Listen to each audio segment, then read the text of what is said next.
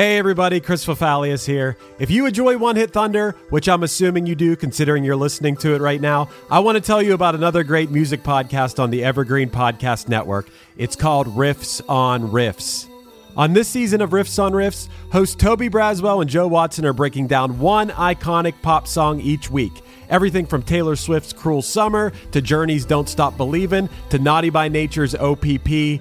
Each week, they crack open the song, trace its history, decode those cryptic lyrics, and unearth the hidden gems in its musical DNA. Not only do they dive into the song's history, lyrics, and impact, they also go down some fun and oftentimes hilarious rabbit holes. So yeah, if you're a fan of One Hit Thunder, I think you'll also enjoy Riffs on Riffs. So go hit that subscribe button on Apple Podcasts, Spotify, or wherever you get your pods. When you need mealtime inspiration, it's worth shopping Kroger, where you'll find over 30,000 mouth-watering choices that excite your inner foodie. And no matter what tasty choice you make, you'll enjoy our everyday low prices, plus extra ways to save, like digital coupons worth over $600 each week. You can also save up to $1 off per gallon at the pump with fuel points. More savings and more inspiring flavors make shopping Kroger worth it every time. Kroger, fresh for everyone. Fuel restrictions apply.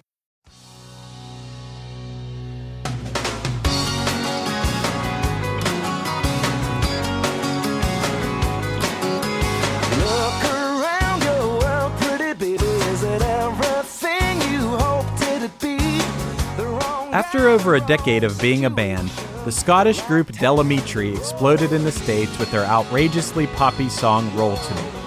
This week, we're joined by comic book artist and drummer of the Swellers, John O'Deener, to discuss why he loves this song, how bizarre the music video is, and how this may be the most upbeat song of the 90s.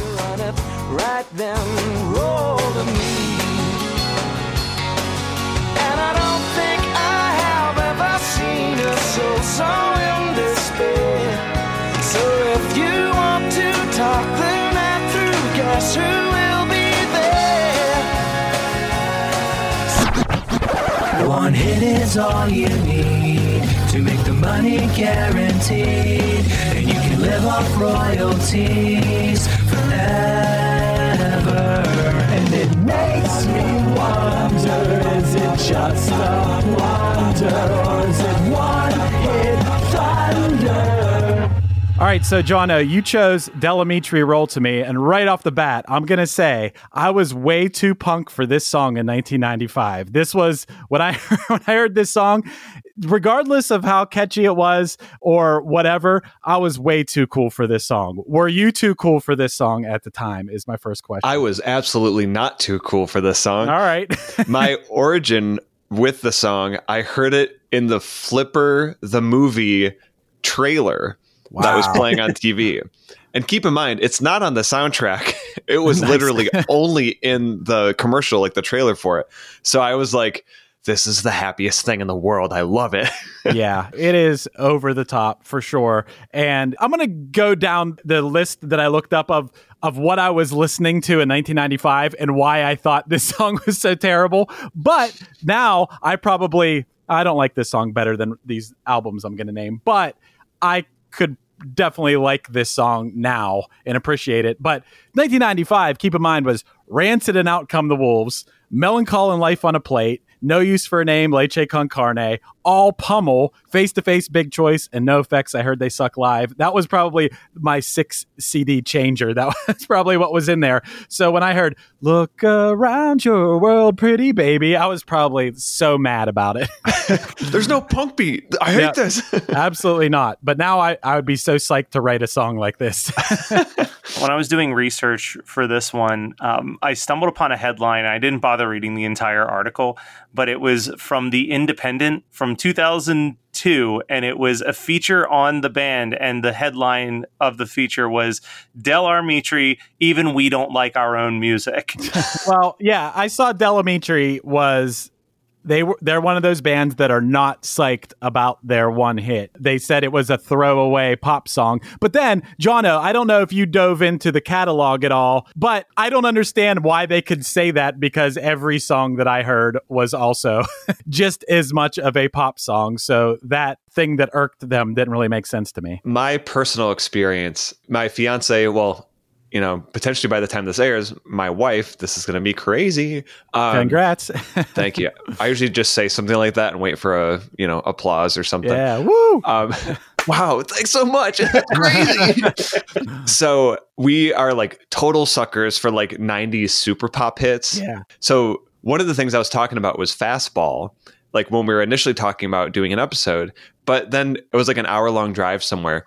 And my fiance and I were looking up the story of Fastball. And I was like, they had like 5 major hits. Like I had no idea. And I'm like, okay, I guess that doesn't work. Damn it. So then we put on like literally on every time we're driving anywhere, Roll to Me always comes up because it's just like the dumbest, most mindless, happy song out there. And what's funny is like, I imagine, especially doing a podcast about one-hit wonders, you've heard when you're listening to album X by band X, and then you get to the single and it's totally mixed a different way. Right. There's like a ton of ear candy in it and like all this wild stuff. Like, for example, I mean, they're not a one-hit wonder by any means, but Third Eye Blind, like Semi-Charmed Life sounds nothing like the rest of their album, like even sonically, not just the way the song is written.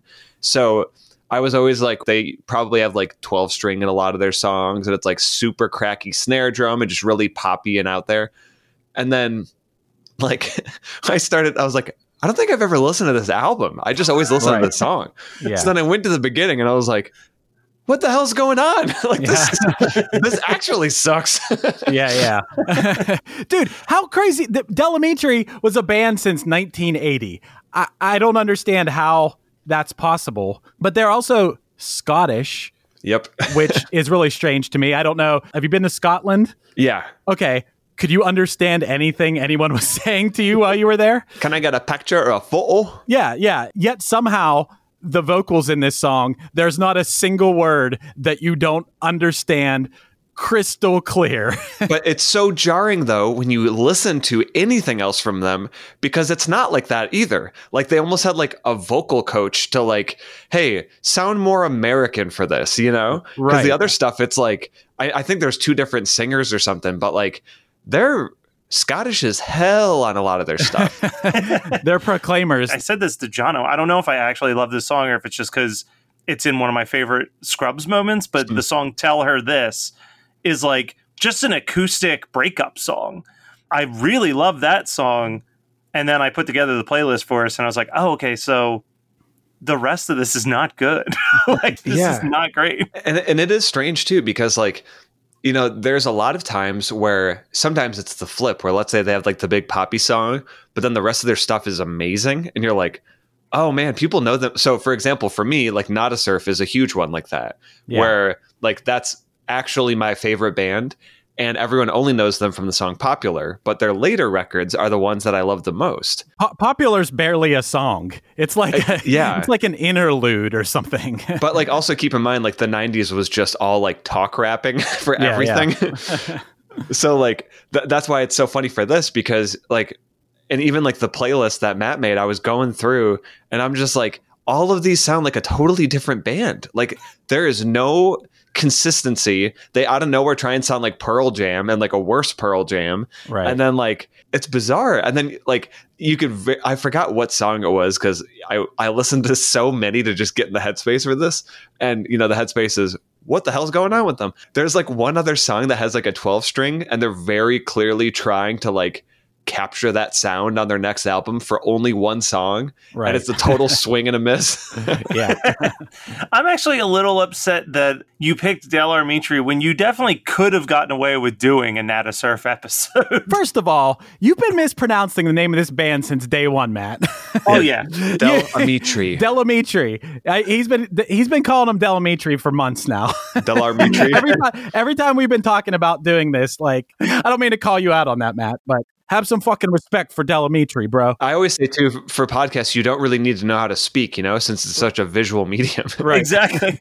The closing credits to every one of these shows, I still have Chris's last names phonetically spelled out in the notes because I was saying it wrong for so long. One thing I was thinking that would make Del Amitri quite possibly my favorite band, if this was to be, is, I mean, you guys have obviously seen the music video for it, right? Oh my God, it's so good. Imagine if you went to see Delamitri and it was actually four babies, four babies with life-size heads. That would probably put me over the edge, and this would actually be my favorite band. But I love that video as a kid because it reminded me of my favorite Nickelodeon show, Wienerville. That's a deep Nickelodeon cut, man. This is getting off topic a little bit, but this week I got to experience, I showed a 7-year-old kid Ren and Stimpy for the first time. And to see him like cracking up at the log commercial, like the log commercial was the first, like I had told him about it beforehand and it was the very first thing that came on and he was just cracking up and I'm like, wow. I'm experiencing this through a 7-year-old's eyes, and it's awesome. So, Dude, yeah. Nick, I mean, while we're on the topic, let's just follow the tangent for a little bit. But like Nickelodeon in its early days was insane. And there's a friend of Geekscape who was one of the original writers for Rocko's Modern Life.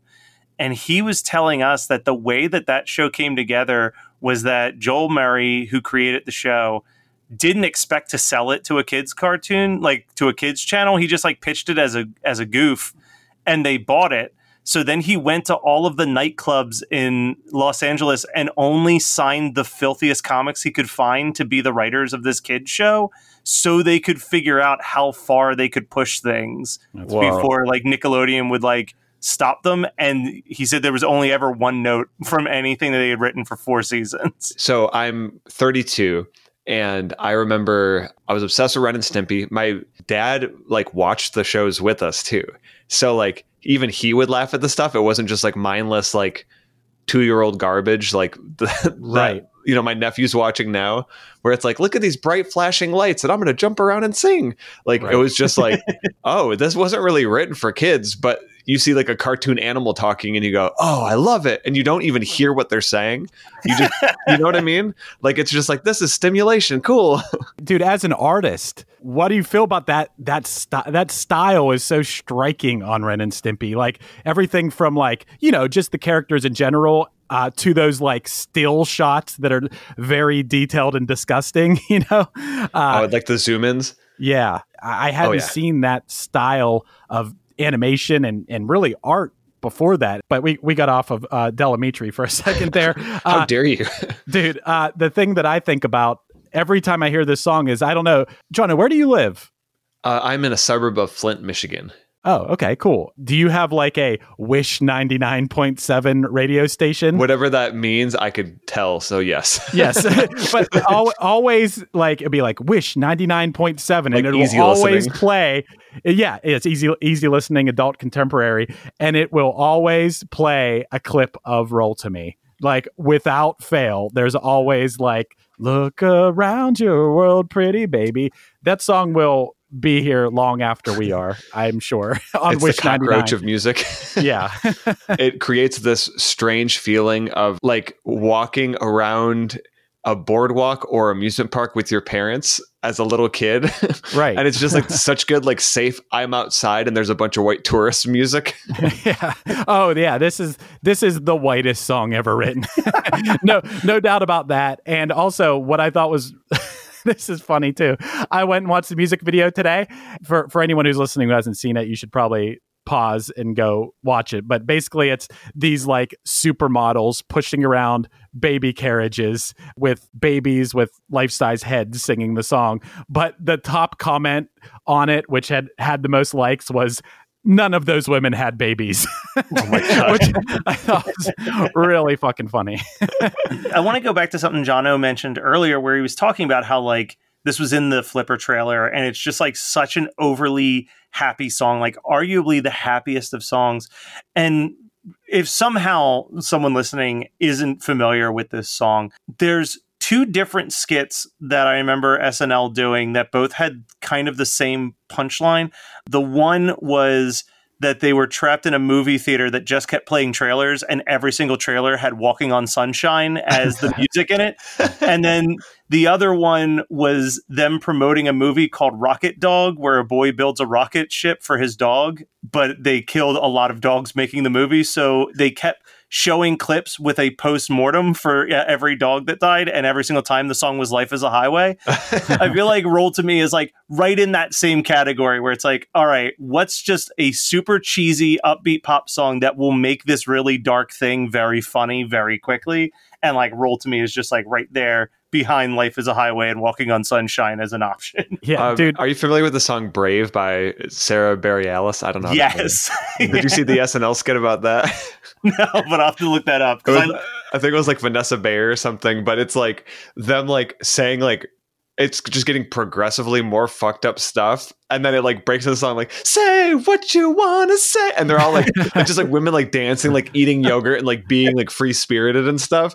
But like, it just gets like darker and darker because like that song was so big and used in like 15 commercials at once. And like a week later, SNL was like, oh no, we got this. Yeah. Dude, that's funny. I would like to figure out what are like Walking on Sunshine. I don't know if I've told my Walking on Sunshine story before. I have not heard a Walking on Sunshine story. But this would be like the perfect SNL skit. But my Walking on Sunshine story is in my mid-20s, I had what you might call a little bit of a gambling problem. And I was playing internet poker like a maniac. And I, at some point, like lost this big hand. And it was to the point where I had to go to the bank at like right when it opened to put like my last $50 into my account so it didn't overdraw. But I remember getting up, having stayed up all night, and got into my minivan and turned it on, and Walking on Sunshine just came blaring out of the radio. So that's what I always think about when I hear that song. But that's probably, yeah, that song, this song has to be up there of like the most over the top happy song imaginable. Yeah, maybe that I'm Not Gonna Write You a Love Song. I don't know, like just I guess the 90s had a lot of them.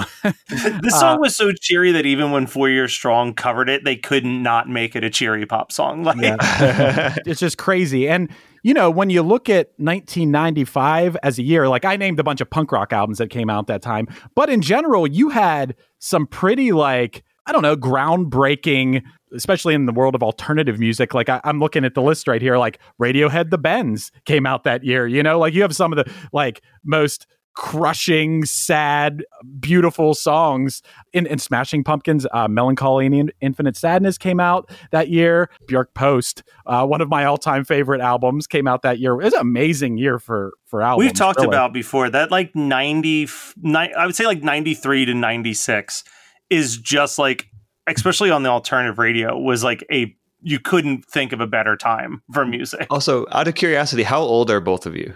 If you don't 40. mind me asking.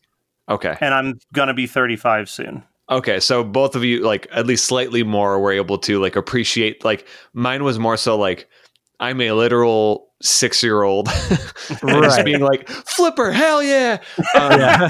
You know, in a more pleasant, unsweary version as a kid, but only was introduced to like Nirvana and stuff like that through like older family, like cousins or the cool kid that babysat us, like that kind of stuff, you know? But going back, like the 90s is like by far my favorite time for music. And obviously there's a lot of really strange, like bubblegum. It's like, it just like reeks of like capitalism and like bleach blonde hair, you know? Right. But like then the alternative stuff, because like Nirvana was doing well, you know, major labels started freaking out and like just throwing cash at like bands that very much should not be on a major label, but they're like, they could be the next Nirvana. And everyone was saying that. So it spawned like massive careers for like Drive Like Jehu, for example. It's one of my favorite bands. And they totally should not have been on a major label, but they wrote this like crazy, weirdo, angry stuff. That is crazy. Yeah, Nirvana kicked that door open for like avant-garde and like, you know, what they called alternative bands. So much so, like my example, I know I've said on this podcast before, is fucking Ween. Ween got to be a huge band on a major label. That would not have happened at any other time other than this time you're talking about, Jono, where, you know, you had this explosion of like raw and weird. And yeah, and also major labels, people buying compact discs and major labels having a ton of money and being able to just like let bands do their thing and not have to be shaped into some sort of, what's going to be popular on the radio or whatever. And I don't know if that will ever happen. Yeah, it probably will never happen again, but it's fucking cool. I think I talked about this on the Toadies episode, but like, I think that there is a very good reason why we don't find ourselves talking about a lot of one-hit wonders, say circa like 91 to 93. But it's like that post, like Kurt Cobain is now gone. And now they're trying to sign any band that they think will be able to like take that mantle. So you're getting like the Toadies having their only hit, the Butthole Surfers having their only hit. Like they're just like grasping at straws at this point for anybody. And I think that that's why, like, I do love that era, like that post-grunge, post-Kurt Cobain. They're just signing bands because they're hoping that they're going to somehow work, and they're all getting like their one hit. And then, a few of them were able to hang on, but like most of them, they were gone. And you got to keep in mind too, like there's with the cool alternative stuff going on, there's also like the cream of the crop pop coming out to like battle that. Cause I always look back at like with like rose colored glasses or whatever, but like my friends who are in their 40s now that like I play in another band called Braided Veins, which is like, like Refuse, Bronx, Drive Like Jehu style stuff. And they were like in the music scene already in the 90s. So I'll be talking to them about this stuff and I'm like, oh yeah, this. And then they'll be like, yo, fuck that, man. That shit sucks. And I'm like, well, that like influenced me. And they're like, no, the thing that influenced them is cool, but they suck. And that, that happens like with every generation. Sugar Ray, for example, like, or Lit, like when I like, first of all, I legit really loved Lit. That album is like quirky pop punk, but just heavy and like with Weezery vibes without that. And the production is so fucking good. It's like arena rock ska. Like that's like the way because there's like 3 or 4 songs with like a horn section on it for no reason on that. Yeah. That Lit album is so weird. Another day is here and you're ready for it. What to wear? Check. Breakfast, lunch, and dinner? Check. Planning for what's next and how to save for it? That's where Bank of America can help. For your financial to-dos, Bank of America has experts ready to help get you closer to your goals. Get started at one of our local financial centers or 24/7 in our mobile banking app. Find a location near you at bankofamerica.com/talktous. What would you like the power to do? Mobile banking requires downloading the app and is only available for select devices. Message and data rates may apply. Bank of America NA, member FDIC. With Lucky Land Slots, you can get lucky just about anywhere. Dearly beloved, we are gathered here today to... Has anyone seen the bride and groom? Sorry, we're here. We were getting lucky in the limo and we lost track of time. No, Lucky Land Casino, with cash prizes that add up quicker than a guest registry. In that case, I pronounce you lucky. Play for free at LuckyLandSlots.com. Daily bonuses are waiting. No purchase necessary. Void where prohibited by law. 18+. Terms and conditions apply. See website for details. I love it. And like the chord choices are really like creepy and strange, like Miserable or whatever. Like that whole song, like what a good, weird rock hit.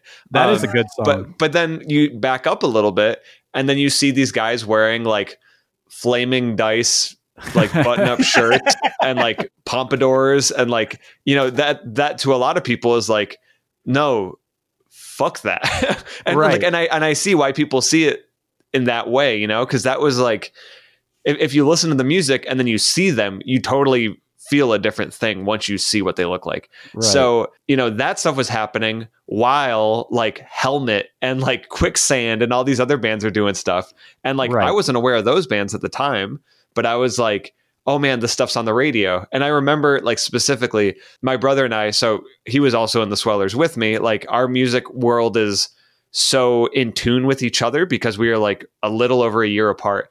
So I remember it was like for Christmas or his birthday or something like that. And we asked for like X amount of albums. And then what we ended up getting was Jewel, Mighty Mighty Boss Tones, Sheryl Crow, Rob Zombie. Like it was literally like you just throw a rock at the radio and whatever hits is what you get, Right. I feel like there was this time where you don't have guilty pleasures or like, I guess, taste in music. So you're just like, I heard it. It's great. And then that, goes away over time when like perception gets added to it. So it's really interesting how like now when I look at music, I have like my 5 facets of like, what does this sound like? What does it make me feel? Are the guys in the band douchebags? Does this actually benefit anything? And is this technically proficient, or is it just easy listening? Dude, and like, there's so many factors. Yeah. And that's what shapes everything. So like part of, I guess like maturing for me, because I'm like, you know, even though I'm younger than both of you, I'm also like a super jaded, bitter music dude. And like, that's what happens when you tour. It's like getting hit in the face with a rejection baseball bat for 15 years. But like, I got to the point where I was like, you know what? I think it's okay that I like pop. And like, and when I say pop, I mean like this Del Amitri song. I'm like, it's so like primal, but it makes me feel nice. And then there's a difference between that and then like you open TikTok for a second and it's like 12-year-olds listening to trap beats and you're like, yeah, I'm good. Like, I don't think I need that. Yeah. But this other stuff from my childhood, like there's like a mixture of like nostalgia and just like primitive goodness that comes out of it. Right. Well, I think that you bring up an interesting thing with like that little box that you live in that is your childhood. Because there's so many songs for me, I'll have a memory associated to a song that ultimately was like not even remotely a popular song, but I heard it on the radio and it connected with me at that time. So in my mind, it was like one of the biggest songs in the world. And then like you go and look at the charts or talk to any other human being that grew up around that same time and they have no clue what you're talking about, because it was like, for me, it was like a singular experience hearing like one or two songs that I fell in love with and just assumed, well, I heard on the radio, so it had to be successful. Yeah. If you get to a point, and I think, you know, Jono got to this point is what he's talking about, and I got to this point long ago. I like pop music and hip hop and R&B music now. Like, you get to a point where you're just listening to the music itself. You're listening to the sonic quality and the melodies and whatever, and not so much worrying about, you know, in the 90s, I liked Fat Wreck and Epitaph bands and stuff. And, you know, maybe I didn't think Lit was so cool because they were on MTV and wearing, flaming shirts and dice. And I didn't really think No Doubt was that cool, you know, because but now it's like, I think all these bands are cool. And it's like that point you brought up about like, you play in a band with dudes who are older than you who maybe knew the guys from these bands that you're talking about. And I mean, dude, that's a whole other conversation of like when you meet people on tour and they're not that I feel like I've had a pretty good experience with that in general. I think 98% of like the people that I've met or toured with have been pretty cool. But when you meet somebody who's not and then you try to like the music after the fact, it's near impossible, man, when they make a bad impression. Like, so I was working at Starbucks for a few years after our band ended. And it was really funny for me because I'm like in my 20s working with kids that are like 18.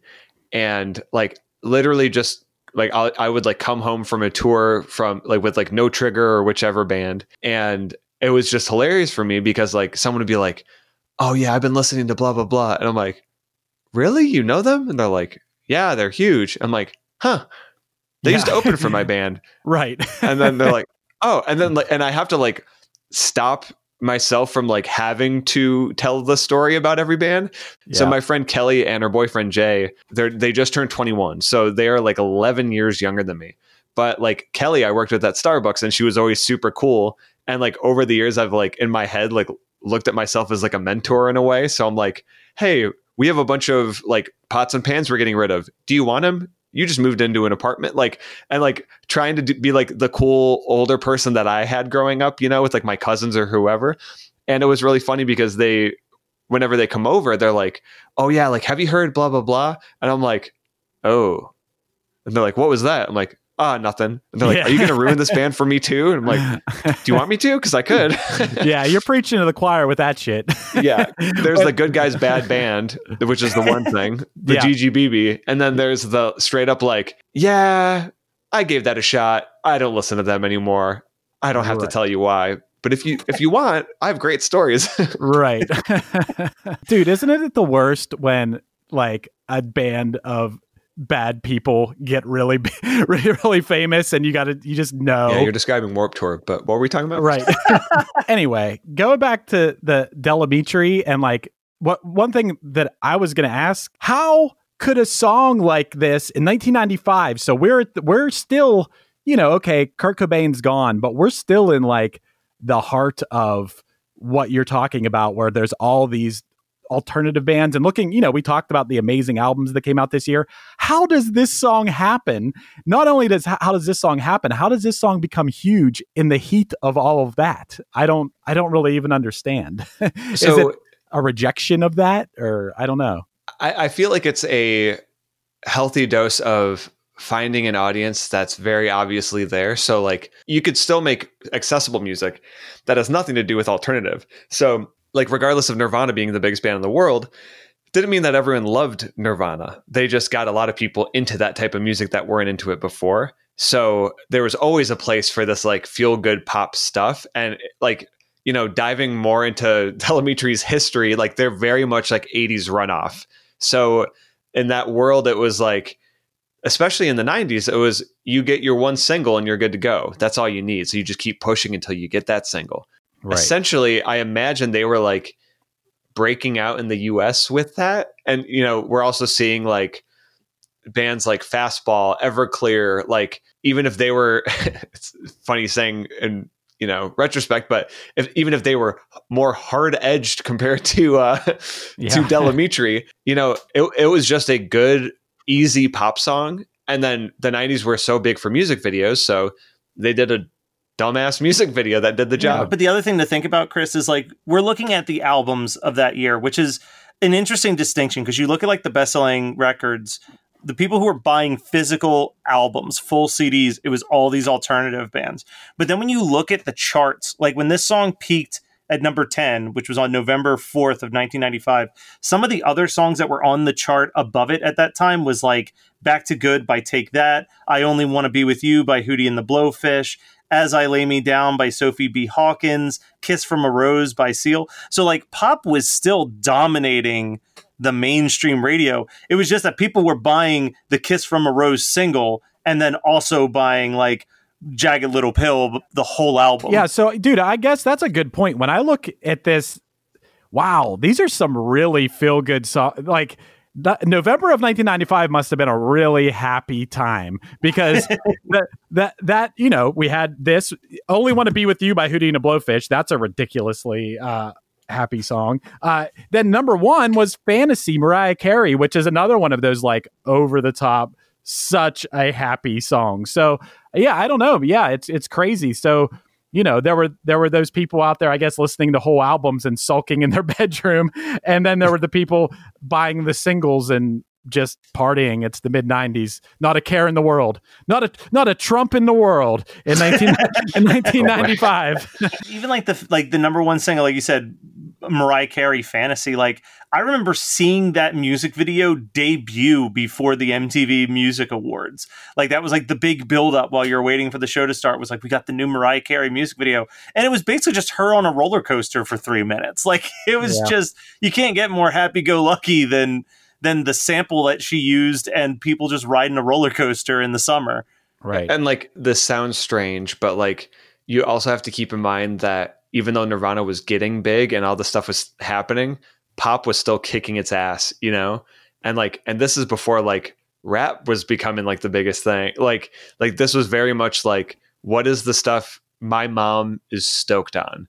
And like Hootie and the Blowfish just being this like super granola stuff, like, so my mom always listened to like John Cicada and Celine Dion and like all of this like goofy shit. And I was laughing really hard because my wife and I will listen to like Celine Dion now, like thinking about like how our parents listened to it when we were kids. And I'm like, shit, some of these are bangers though. Like, oh yeah, It's All Coming Back to Me Now is a fucking epic banger. Do you know the story behind it? Well, it was written for Meatloaf, right? Yeah. So Jim Steinman wrote it. And then Meatloaf actually played it like on Bat Out of Hell 3, if you're wondering. Yeah, which I believe Bat Out of Hell 3 starts with Meatloaf's attempt at a new metal song, and it is awful. So we saw him live. Bat Out of Hell 2 is kind of what like defined my brother and I musically, where it's like it added this like kind of like theatric, epic feeling thing to music. So we were always like, Jim Steinman's the fucking man. This dude rules. And then never got to see him, obviously. And then years later, this is like, God, whenever Bat Out of Hell 3 came out. So it could be 10 years, could be 5 years. Time is irrelevant because COVID. We went to go see him and I was like, I was reading something that like his voice is kind of weird now or something. And then someone's like, yeah, he's going through some stuff, but it is what it is. So he's playing like a half sold out amphitheater. And oh man, like his vibrato is so shot. So he would just be like, like that's how he would sing. Like he was like literally like shaking his head to like do a forced vibrato on certain notes. And he played that song and I'm like, it's the duet. It's going to be sick. And then it was just very, very sad. And the whole time, like, I was like, should we clap? Because I don't think he should keep going. He should go home. Oh, man. That's rough. Yeah. Yeah, man. So, hey, yo, okay. So we got to get down to the big question here. Is it one hit thunder, meaning the band totally deserved their hit, all the success, or was it a one hit blunder? Why did this happen? This shouldn't be. This band did not deserve to have this happen. So, Matt, what's your? We'll start with you. What's your call on this? I'm going to go with a blunder on this one. I do love the song. I'm glad that the song exists in my life. But if they were just like this big UK sensation that never really made it over to the States, I feel like I'd like the song even more as like something that I just kind of stumbled upon one day. Like someone's like, oh, you should check out this band from the UK that like never broke here.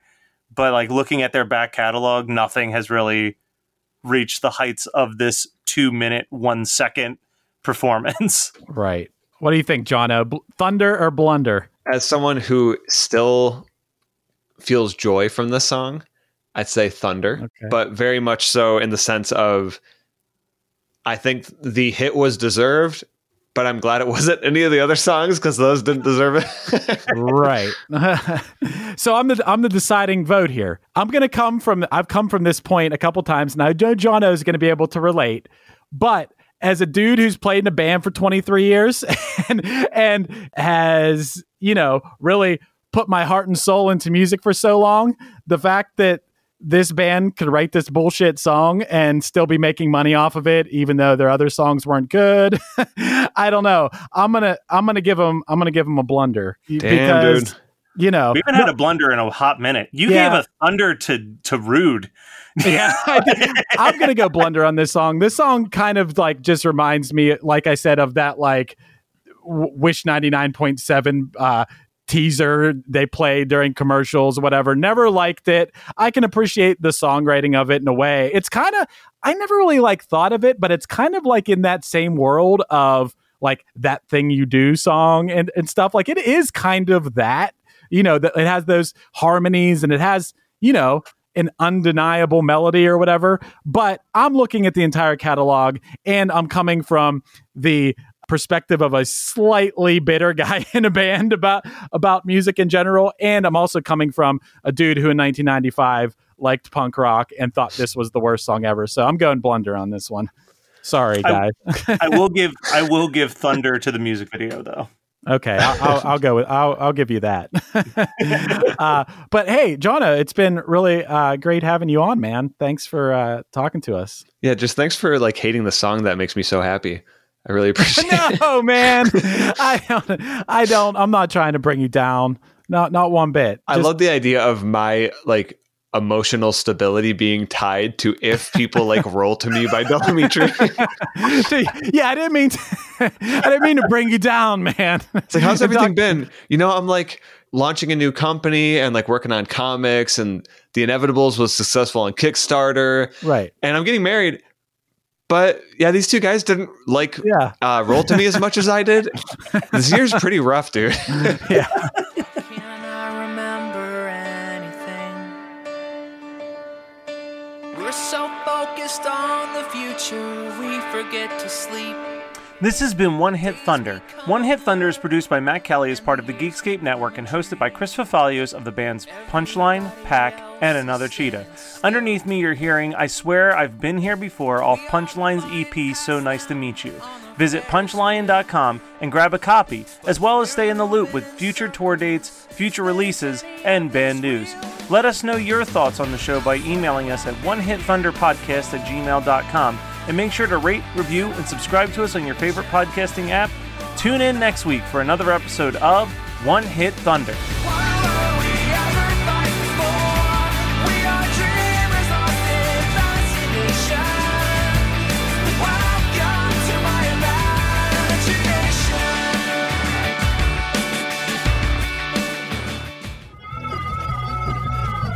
You're listening to the Geekscape Network. Step into the world of power, loyalty, and luck. I'm gonna make him an offer he can't refuse. With family, cannolis, and spins mean everything. Now, you wanna get mixed up in the family business. Introducing The Godfather at ChumbaCasino.com. Test your luck in the shadowy world of The Godfather slot. Someday, I will call upon you to do a service for me. Play The Godfather, now at ChumbaCasino.com. Welcome to the family. No purchase necessary. VGW Group. Void where prohibited by law. 18+. Terms and conditions apply.